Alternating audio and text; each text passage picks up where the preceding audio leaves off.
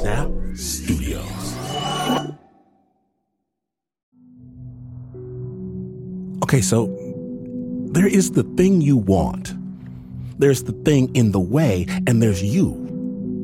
And that's life. That's story. That's every film, every novel. That's everything. Either you get it or you don't. What the screenwriter will tell you is that the thing in between James Bond and the secret plans or whatever, that thing can be hard. That thing can be crazy difficult. It can be absurd. It just can't be impossible. And that's great, but real life doesn't have screenwriters. And that's why today on Snap, we proudly present Impossible Wait. My name is Glenn Washington, and this story,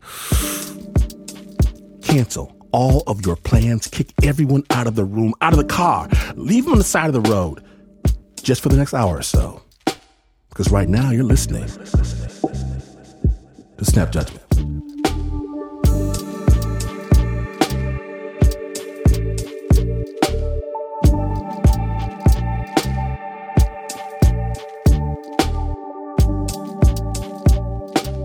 In a way, this is a hostage story, but one like you've never heard before. And sensitive listeners should note, there is nothing outlandish. The story does contain descriptions of drug use, medical situations, and adult language. Former chef Jake Handel takes us on a journey deep inside a captive mind. Producer James Reddick has the story.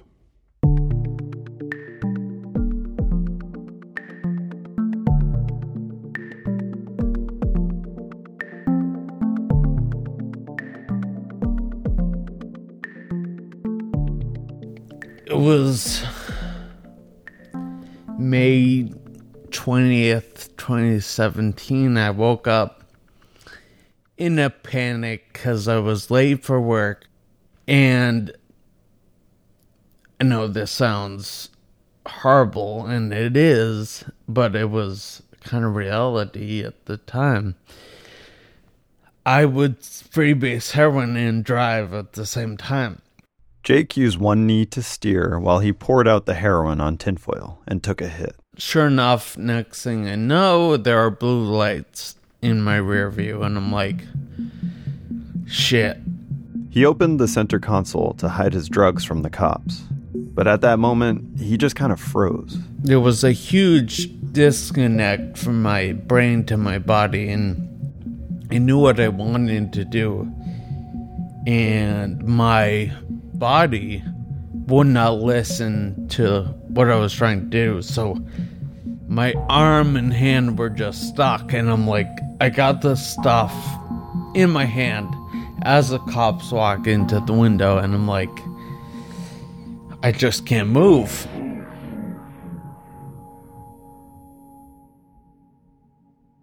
When Jake got to the station, he felt odd, and not in his usual way.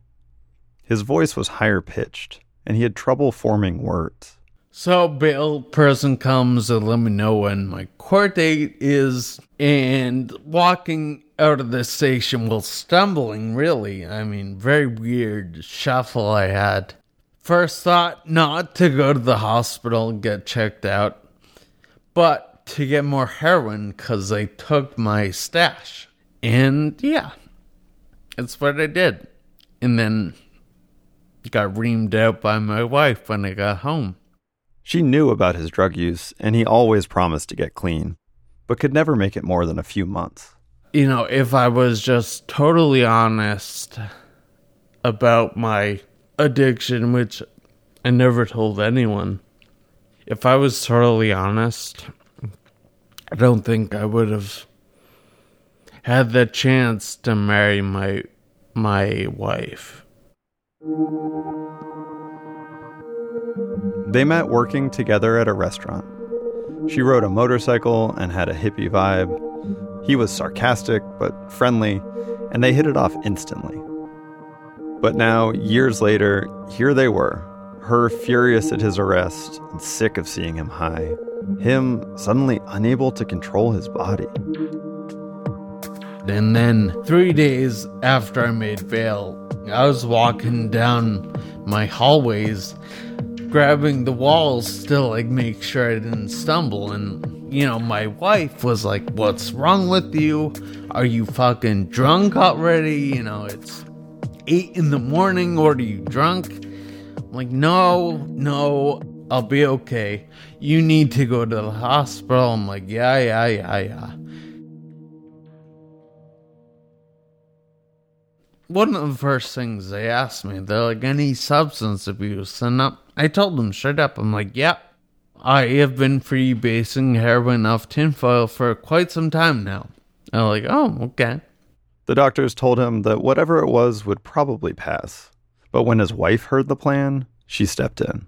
And she's like, "No, this is not my husband. Something's wrong with him." And she takes out my phone and plays my voicemail. She's like, "Listen." And they're like, "Whoa, yeah, something is wrong." In my mind, I thought I'd be admitted overnight and sent home with like a medication and be fine. I didn't have cigarettes. I asked someone to buy me a pack of cigarettes. Last pack of cigarettes I ever got. And never even opened them because life was never the same. They gave Jake an MRI. Then he fell asleep around 4 a.m. When he was woken up, he could tell immediately that he was about to get bad news. This guy sits on the edge of my bed, puts his hand on my knee, says, "I'm a radiologist. I'm here with the neurology team. I'm really sorry, but I want to inform you, you have a very rare brain disease." I remember they wrote on a whiteboard, "Acute toxic progressive leukoencephalopathy." Acute toxic progressive leukoencephalopathy. Imagine for a second rock salt slowly breaking down ice. That's what was happening in Jake's brain, except the salt in this case was a toxin, and the ice was his white matter. That's the part of the brain that communicates with the rest of the body. A toxin, probably something mixed in with the heroin, was eating away at him. And they laid it out for me. They're like, "This is gonna happen very fast. You're gonna lose the ability to walk, and then you won't be able to sit. You won't be able to eat." They basically told me it's 6 months To live. And like I would like kind of slip into a coma after I lost all my abilities to move, and most likely die. Maybe not though, but not get better. And I said out loud, "I'm fucked." I was just like, "Whoa, I really fucked up." And yeah.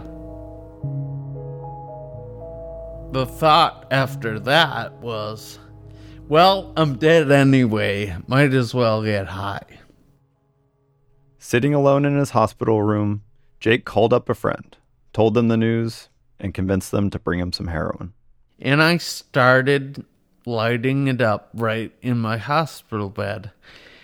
And a nurse walked in, and I'm like, smoking it up. And she's like, "What? Hold on. I'll be right back." And she walked out of the room, and I got no care in the world. And the whole team walks in. And mind you, I still smoking it. And they're like, okay, maybe you did not understand. If you continue using, forget about the 6 months. You're gonna rapidly decline and expire. Like, you need to figure out how you want to live the remainder of your days. As he sat there getting high in the hospital bed, he thought about his mother, how she died from breast cancer when he was just 19, and what it was like seeing her go downhill. He decided he wanted his own decline to be easier on the people around him. I put it down and I was like, you know what? I'm gonna fight this. Even if I die, I'm gonna get clean, not only for me, but for my loved ones, because I want to spend as much time with them as possible. Jake thought that if he did all the right things, then he might have a shot at survival. But his body didn't seem to care about his positive attitude. Within 12 days after diagnosis, I went from being able to stumble, walk around a little bit, to walking with a walker with one person, then two people, then not at all. And I started to become contracted. What does that mean?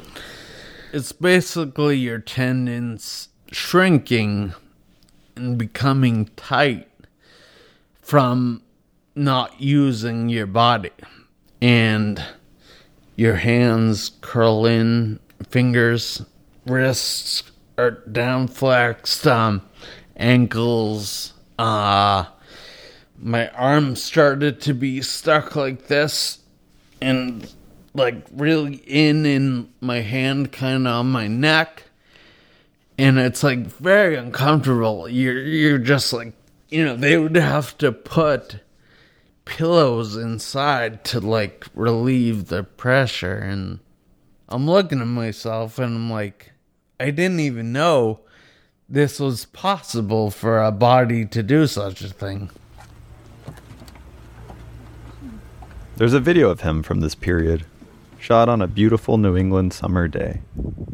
There's a lake and a boat in the background, and Jake is being helped up a hill by people on all sides. Do you remember this one? Oh boy, yeah. It's supposed to be my last time outside ever. We knew that I would just get sicker and sicker. And that's your wife. Is that her on the right? No, she's actually on the left. Oh, okay. Keep going.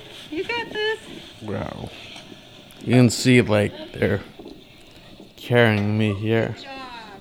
Yeah, you look exhausted. Good job, Yeah. Jake. This was like a marathon. Good job. As the toxin ate away at his myelin, the protective sheaths that surround nerve cells, Jake could feel himself losing things by the minute. His bladder wouldn't empty and he'd need a catheter. Then he could no longer swallow and needed a feeding tube. What was the worst thing for you to lose? Speech. It became like very faint, like these whispers. And I'd be like, this, and it was slow, even more, and then the whisper turned into like a faint, just to nothing. Do you know what the last thing you said was? Yeah, I love you.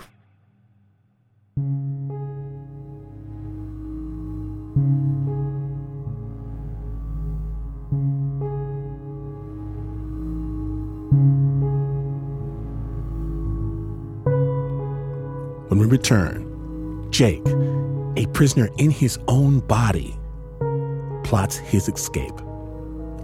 Stay tuned.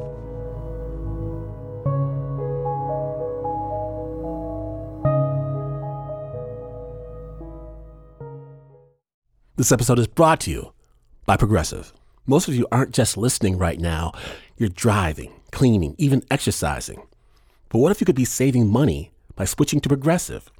Drivers who save by switching save nearly $750 on average, and auto customers qualify for an average of 7 discounts. Multitask right now. Quote today at Progressive.com. Progressive Casualty Insurance Company and affiliates, national average 12-month savings of $744 by new customers surveyed who saved Progressive between June 2022 and May 2023. Potential savings will vary. Discounts not available in all states and situations. Welcome back to Snap Judgment, the Impossible Weight episode. When last we left, Jake had lost his ability to walk, to talk, to feed himself. And all he has left is the voice in his head. Snap judgment. Nurses, healthcare people, they would always come in and talk to me even though I could not move or respond verbally. Hello, Mr. Handel, how are you today? I'm here to change your IV. This stopped, and people would come in and they would just do shit. One day, Jake is lying in bed, unable to move, his eyes fixed on the ceiling, and the door opens. 2 nurses come in, and they start having a conversation amongst themselves.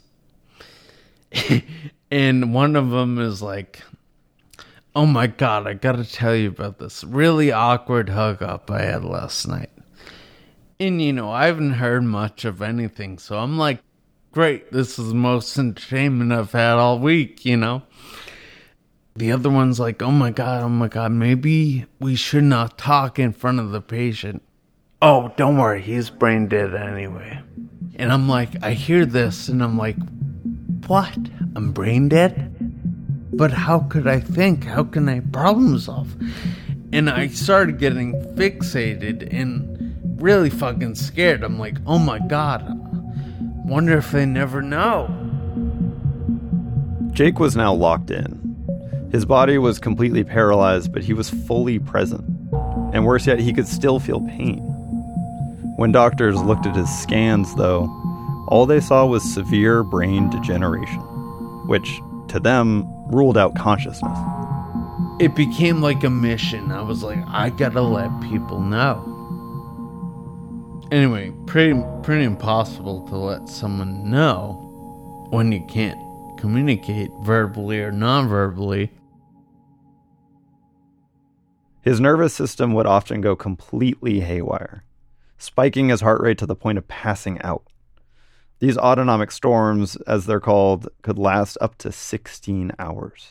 You kind of look like you're in The Exorcist, like arching your back, totally possessed, like there's a demon inside you, It's crazy. On the days between storms, he tried to orient himself and keep track of time, latching onto clues around him, like the TV.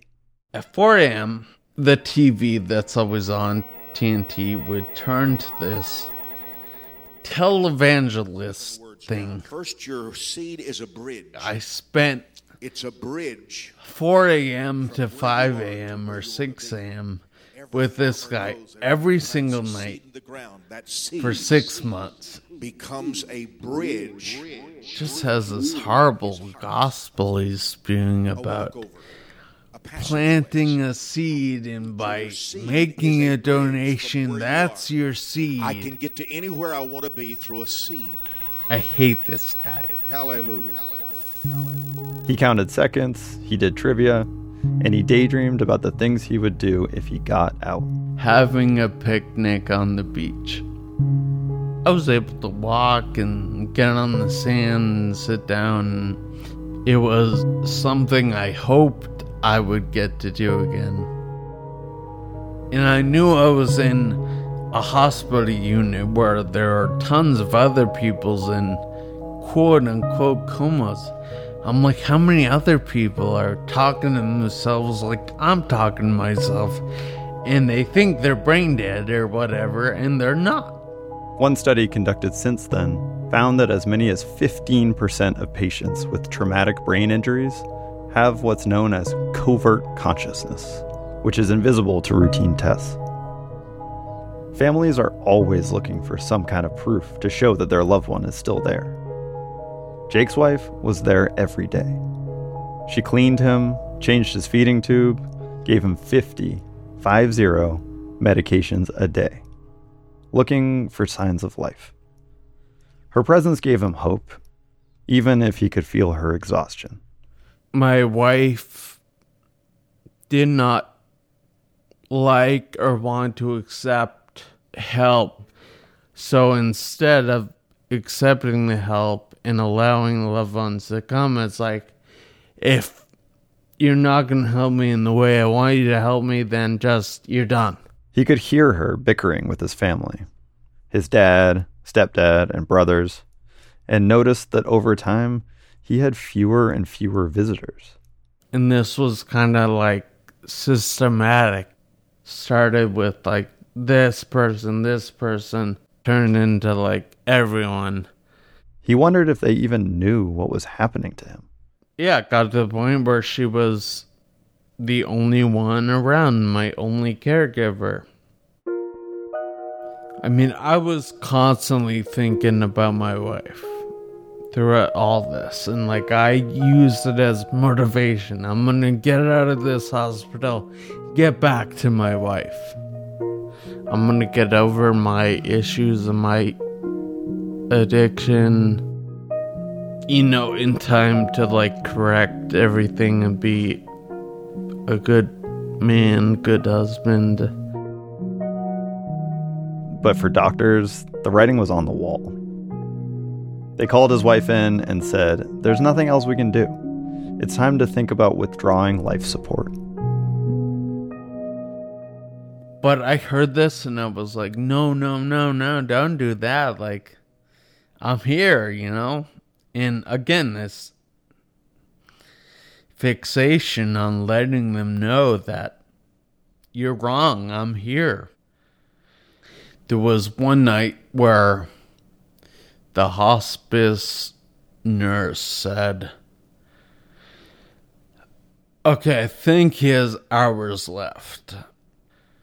In my head, I'm like, His head propped up on a pillow, Jake's eyes pointed downwards. I noticed my chest was blue. And I was like, holy shit, maybe I'm dying. And you know that sound when you're looking at a fluorescent light and it's kind of humming? This sound started happening. There was this faint hum. And people's voices, their volume started to lower, not because they were talking quieter, it was like they were beginning to fade. And this hum started getting louder.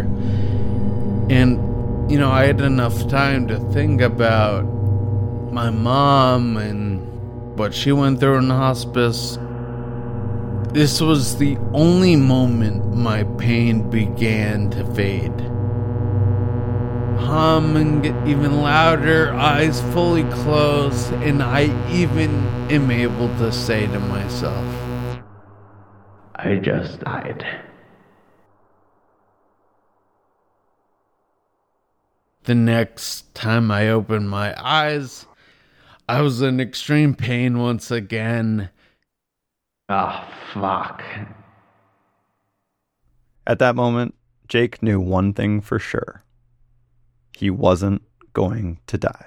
But I very might well be stuck like this for the rest of my life, which, the thought of 40 more years of that was so, terrible. Because I couldn't take 40 more minutes. Determined to claw his way out, Jake kept searching for ways to make himself heard. And then by accident, he soiled himself. And I was trying to gauge how long it had been since someone was in my room. I figured it was roughly 30 minutes ago, so I'm like, I gotta lie here in my own shit and piss for possibly 90 minutes. Like, oh my god, and it's burning me, and I'm freaking out. I hear the heart monitor go off because I'm freaking out and I'm spiking up my heart rate. And I'm like, oh my god, someone's gonna come in and check on me. Sure enough, they came in. And from that moment, I realized I had a call bell system. I had a way to signal for help. All I would have to do is pretend to freak out, which wasn't that hard because I was always in crisis. I mean, it was a small victory, small accomplishment, but it gave me a sense of control in a way. There's something I can actually do to help myself. But Jake had to be careful. If he sent his heart rate above 170 beats per minute, his nervous system would spin out of control, which could be fatal. But by going just over 160, he could safely get the nurse's attention. So I had like a 10 BPM beat window. So I was really good at raising my heart rate. What I couldn't do is calm it back down. And I pushed it too far one day, and I triggered an autonomic storming episode. I mean, I had to again go to the ER. It was like a whole thing. 8 months had gone by, locked in. Every day, a team of doctors would do rounds to chat with nurses about Jake's condition. Ask the nurse, any changes overnight, blah, blah, blah. What are his vitals? What are this? And they're doing their usual routine. And then I hear, you see that? See what? He goes, he's moving something. That's new. And for the first time, he heard a voice actually addressing him directly. Hey, I don't know if you can hear me, but if you can, do that again. Now, I don't even know what I did. And I'm like, oh my God, this is my shot. I've done something, and this is my only shot to get out of this. And I have to make this happen. Imagine you're trying to bench press an impossible weight. I say 500 pounds. And you're giving it all your might. And I'm clenching all my muscles and I'm going, to move what I don't even know I can move. Like, I have no idea if I moved my toe or my finger. I have no clue. As I'm saying to myself, oh, fuck, I can't do it. I hear, oh my God, he's doing it. Right after I'm about to go, oh my God, I can't believe it, I get cut off by a voice going, nope, impossible, involuntary. I got his brain scan right here. Look at his brain stem. There's no way. I'm like, oh my God, guys, I'm in here. Just freaking out. And luckily this man said, no, this is different, this is new. I would like him monitored, and I want someone from speech pathology in here. And I'm like, oh my God. I mean, I was like out of breath. And that gave me so much hope.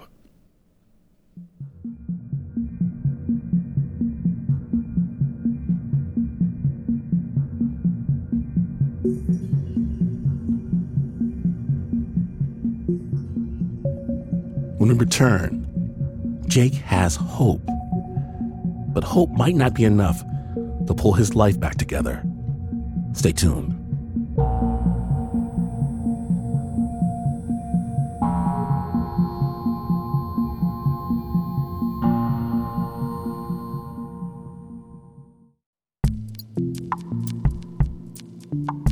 Welcome back to Snap Judgment.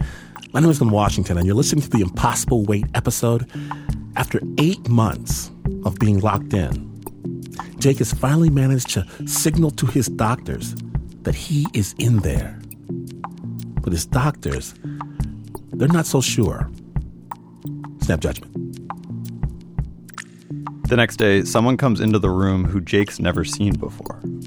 A speech pathologist. She had a white doctor lab coat, very soothing, calming voice, and very thoughtful with her speech and her affect. And she kind of like sat on the side of my bed. She put her hand on my chest and was like, hi, Jake. Very positive. I'm here to teach you how to blink. One thing I really remember is she never had any hesitation on if, because everybody was wondering, can he hear me? And she was Never for a second, like, I don't know if you can hear me. There was nothing like that. I was like, I know you can hear me. Like, never second guess that. Like, this is what I'm here to do with you. I'm thinking, this person believes it. The whole idea of the blink is, blink if you can hear me, blink if for this. And I'm like, this is the way out. For 1 hour each day, she would come in to work with Jake, trying to retrain his muscle memory. Even if my eyes didn't move at all, she'd be like, I want you to go through the motion. Feel your eyes get heavy. Scrunch them down. Feel them get heavy. Okay, very good. Good job. Now do it again. This was like the biggest mental and physical workout of my life. And I'm sure nothing was happening. But on day 4, he started to notice that something actually was happening. He could see his eyelashes entering into his field of vision. The speech pathologist said to him, "That's good. Now, blink if you can hear me." This was a slow half blink, possibly. But it was good enough, and I would blink. And she'd go, oh, okay, very good. Blink if you know where you are. I'd slowly blink. She jotted a note on her clipboard. Blink if you're cold. I would not blink. Blink if you're hot. I'd slowly blink. Blink if you know who the president is. Unfortunately, I did. Donald Trump. So they do rounds, and all these other doctors and nurses would come in. She'd be like, well, it's my opinion. I believe he's in there. He understands. And there was a lot of questioning. They were like, we don't think so. And everybody started to believe, but they did not know to what extent I understood things. They still had no idea it was fully intact. Like, had memory, had sense of self. So they set up a more sophisticated communication system. And then she goes, we're going to try something else. This is a letterboard. A staff member would hold up to his face what's called a letterboard, A-E-I-O-U. in which letters are written out by row. Is it this row? Is it this row? Is a letter in this row? It's sick on my tongue. He would stick his tongue out to indicate the row, and then again when the correct letter was read. Sick on my tongue. That's how it worked. Spell out what you want. This would take me a very long time. Sometimes I could get the word yes in 2 minutes, because it was so slow. And first thing I spelled out is, I can hear you. And they were like, whoa. Jake listened to the doctor's debate about what to do with him. They could put him in a famous rehab center called Spaulding, where he would be subjected to a rigorous physical therapy boot camp, at least 3 hours a day. But that would be too much for him to handle, he heard them say. I start freaking out. My heart rate starts pounding. Luckily, my speech therapist was there. She puts her hand on my chest. Calm down, honey, calm down. The heart monitor is going off. Do you want to say something? Do you want to use a letterboard? It took 10 minutes. I spell out, I can do 3 hours. And at this point, this was a game changer. They were like, oh, not only is he like somewhat with it, he's tracking our conversation and listening to us. And they were shocked. And within a couple days, I was in Spaulding. At Spaulding, he started seeing more of his wife. In recent weeks, she'd taken a pause from his care. I remember her saying to me, I need a break. I took it as in, like, I need to recharge. I mean, the girl probably only had, 4 hours of sleep a night for, 6 months. The slogan at Spaulding was "Find Your Strength." And when he first arrived, Jake was put through the gauntlet. His contractions had to be physically undone, so they would coax his fingers, limbs, and ankles back to a normal angle, using casts. Like I had been horizontal and flat for so long that getting vertical, the blood hadn't been down to my legs, feet, in so long that it would cause agony to the point I would be screaming in hysterics, and the only way you get over it is like you build up a tolerance. You gotta do it over and over and over again, and then it'll become slowly less painful over time, and that was brutal. Jake had felt his body slowly go offline. Now, Started getting weight pushed through my legs. every day, Eventually learning how to actively move certain limbs. he got something else back. Started to learn the Mega Bee, which is like... The Mega Bee was a tool that kind of looked like a little kid's toy. The Mega Bee has these color-coded buttons. Plastic with colorful squares containing numbers and letters. Clusters of letters and numbers. Jake could use his eyes to signal the letters he was looking for, and his speech therapist would type them out. The thing is, you can go a lot faster. Yeah. It went from me just saying a one-word thing hot, so they know I'm hot. They know to take off the blankets. Went from that to me saying, hello, I feel like shit today, or my big left toe, I think my toenail isn't grown. Can you please look at it? And they'd be like, okay. Or I'm really sad because of this. Jake's needs weren't just physical. He'd been trapped with his emotions, and he needed a release valve.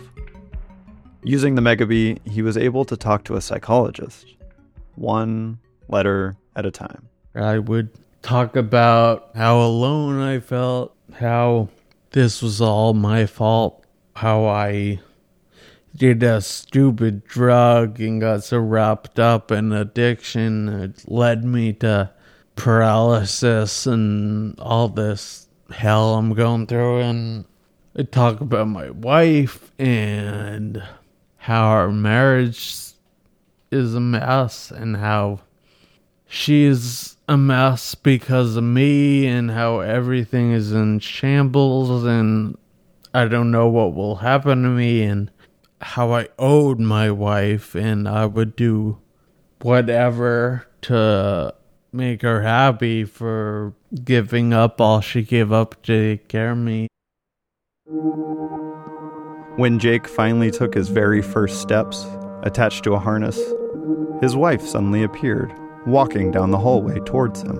I remember she had a huge life-size teddy bear, and my therapist, Rebecca, was like, look what he's doing. It's amazing. He's doing so good.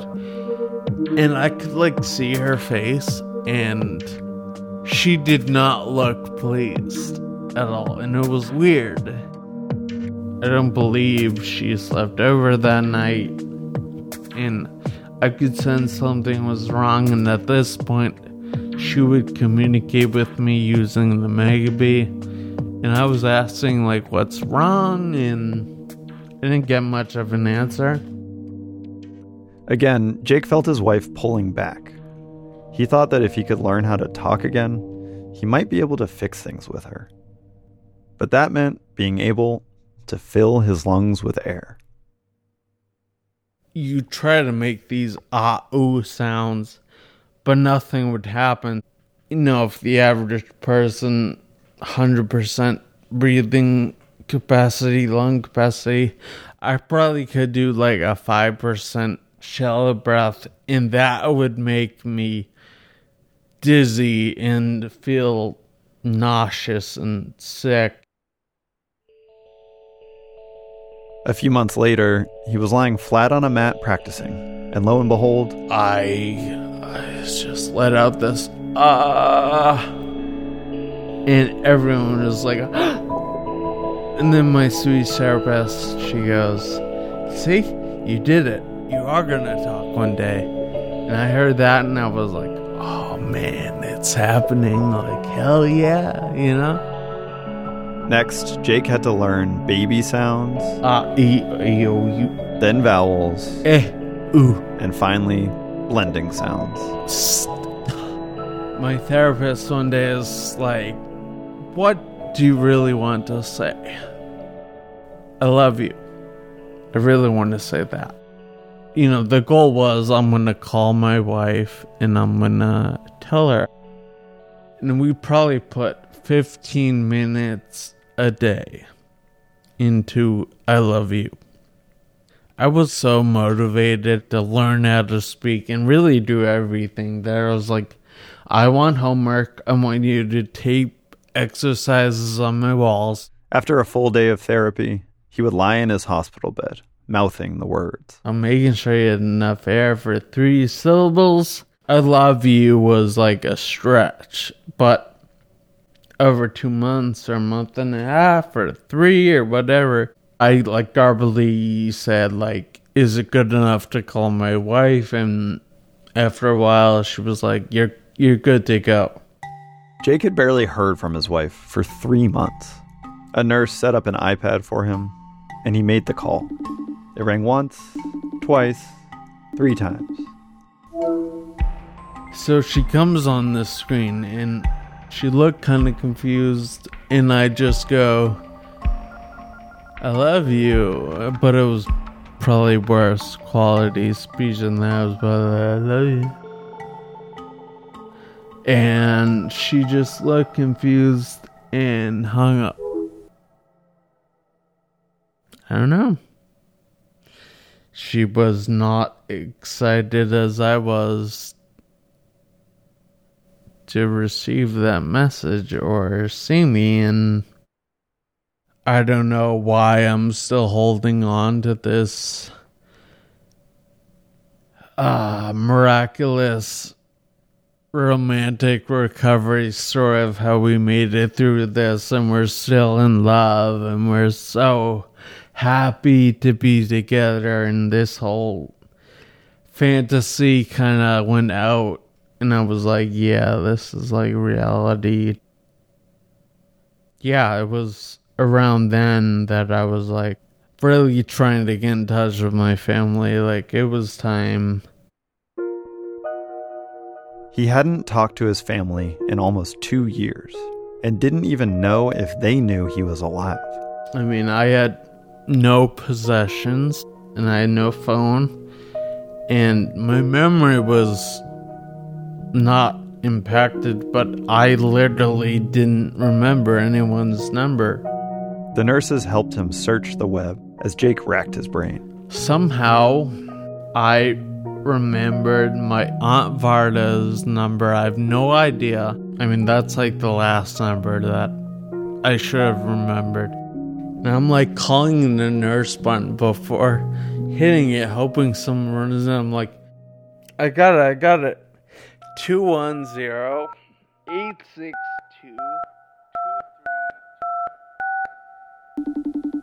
They plugged him into FaceTime, and Aunt Varda popped up on the screen.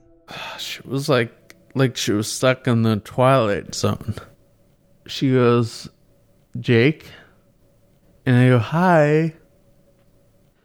And she yells for my uncle. She's like, Adam, come here. Make sure I'm not hallucinating. And I'm like laughing. She goes, are you in heaven? And I'm like, no, I'm in Western Massachusetts.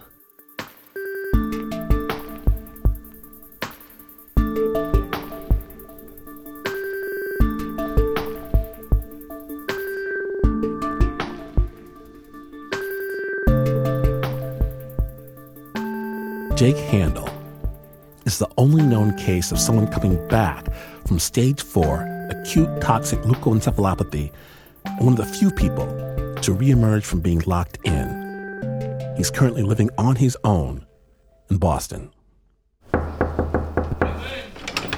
Hey. What up? Hey, Jacob. How are you? Good. How you doing? I visited Jake last winter in his new apartment.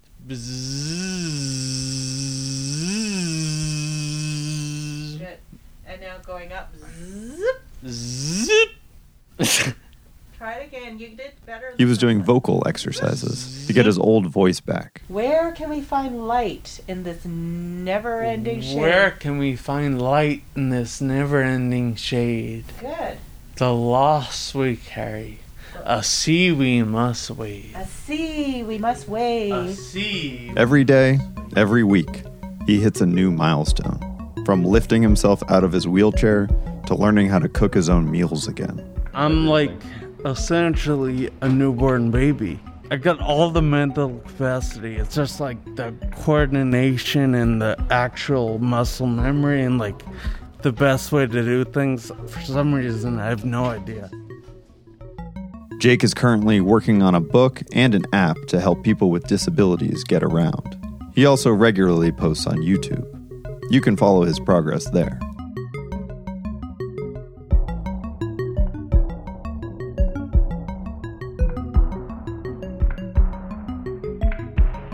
Thank you so much, Jake, for sharing your story with the Snap. We'll have links to your videos at snapjudgment.org. And it is sobering to imagine there are people right now, maybe within walking distance from where you're listening to this, people who are in hospital beds with their eyes closed, maybe their eyes open, wondering how they got there. Until very recently, my dear Uncle Petnaik, he was one of them. And so, one last thing we want to say to those of you listening who can't move, who can't speak, who can't reach out, but who are on the inside very much the person you've always been with that same brilliant light. We see you. We hear you. And you're not alone. The original score for that piece was by Renzo Gorrio. Editorial and production support by John Facile. Special thanks to Nika Singh. It was produced by James Reddick.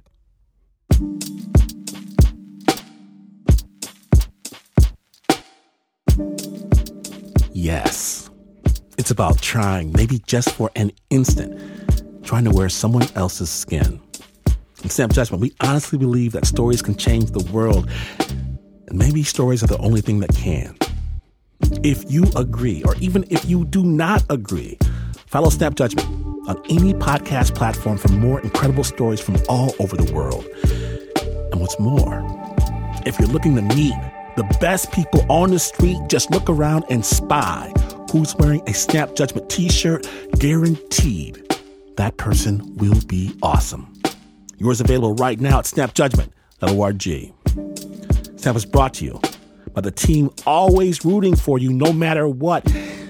Even the Uber producer, Mr. Mark Ristich, Nancy Lopez, Pat Mesiti-Miller, Anna Sussman, Renzo Gorrio, Shayna Shealy, Taylor DeCott, Flo Wiley, John Facile, Marissa Dodge, Regina Bediaco, Davey Kim, Bo Walsh, David Exman, and Annie Nguyen.